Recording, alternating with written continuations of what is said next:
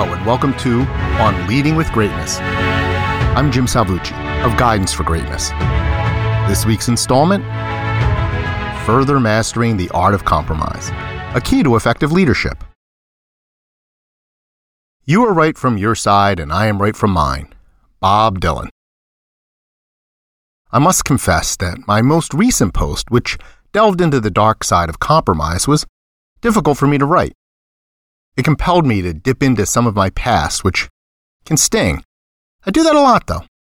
The real challenge was crafting a clear, complete, and convincing argument. That's the fun part, but I admit that in that piece, I may have fallen short of my goal. The gist of my argument centered on compromise and how, while constructive compromise is vital to effective leadership, one should never compromise their core values for personal gain or a little protection. A perceptive reader reached out to raise a valid point. Peter, in his eloquent and polite manner, highlighted a caveat that I hadn't addressed. He pointed out that some individuals may insist that the entire team stand on and fight for, as he put it, the high moral ground of zero compromise. This moral ground is their particular truth that they steadfastly refuse to yield regardless of any arguments or evidence to the contrary. In fact, to these zealots, merely hazarding counter-arguments and evidence is deplorable. Peter has witnessed this scenario, and I certainly have too. These individuals perceive anyone with any other perspective or opinion, be it boss or peer, as inferior and lacking integrity. Peter is right. Such self-appointed moral standard bearers deserve addressing. So let's do that. Here's a quick rule of thumb, though, to kick things off.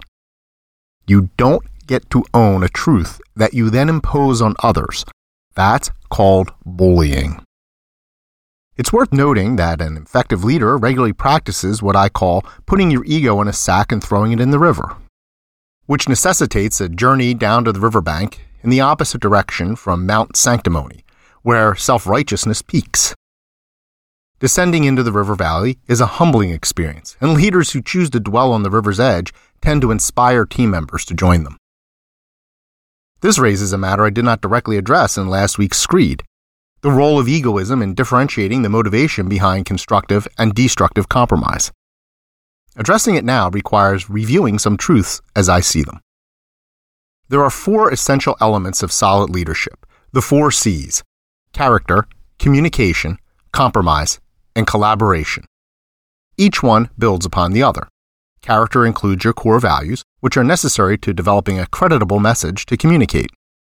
Without the ability to effectively communicate, you certainly cannot compromise, which is a vital precursor to the final and most consequential of the 4 C's, collaboration. Your personal values, then, which make up much of your character, are critical to leadership. However, your values are not chiseled in the stone any more than they are scribbled in sand.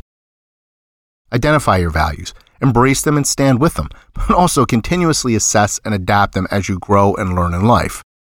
If your values at age 50 are exactly the same as they were at 30, something is seriously amiss. Never budging is the stuff of the zero-sum game, and the zero-sum game is the stuff of bullies.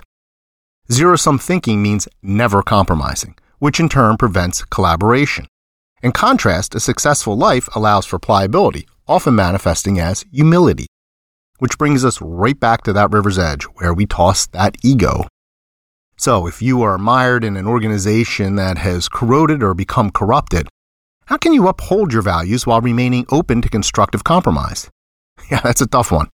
Put more poignantly, how can you be sure you're not just being a pious jerk, zealously forcing your vaunted principles onto others? Well, as with all things introspective, it starts with asking such introspective questions. A touch of self-doubt and genuine deference can go a long way toward keeping hubris at bay. Also, check in with trusted others. Encourage and give them the space to respond honestly, and be sure to listen to them. As for the scenarios I described in my previous piece, they came from my experience. Those circumstances I witnessed were objectively problematic, with observable and sometimes measurably bad consequences. In the cultures where they occurred, many individuals recognized and even lamented the rampant corruption, but they hesitated to speak up due to the personal risks involved. At what point, though, does blinkered conformity, the attitude of, "I'm just doing my job," morph into mere complicity cloaked in excuses?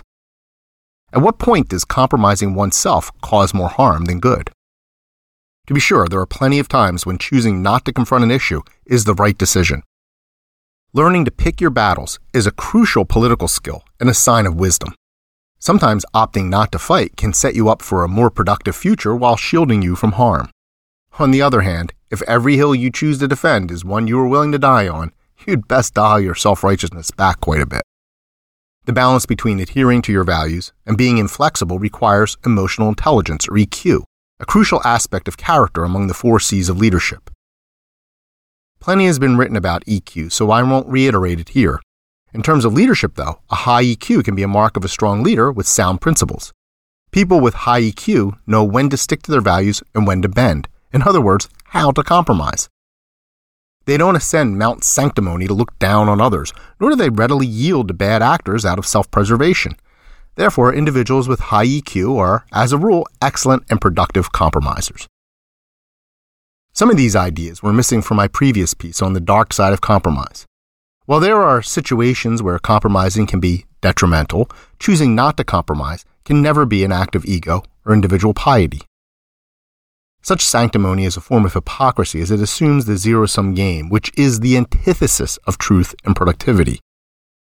Those who practice the zero-sum game, by definition, cannot compromise, and by emulating them, no matter how virtuous the cause, you risk becoming them as the ends justify the means. Great leaders seek the right balance to compromise, and they teach their people to do the same. How do you address team members who refuse to compromise? How do you distinguish a real expression of values from ego-driven rigidity in yourself and others? Leaders need to discern and compensate for self-righteous recalcitrance, and I can help.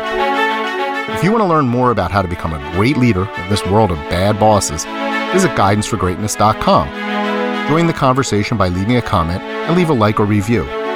Please share this post on social media. And be sure to subscribe to have On Leading with Greatness sent weekly to your inbox. I look forward to hearing from you.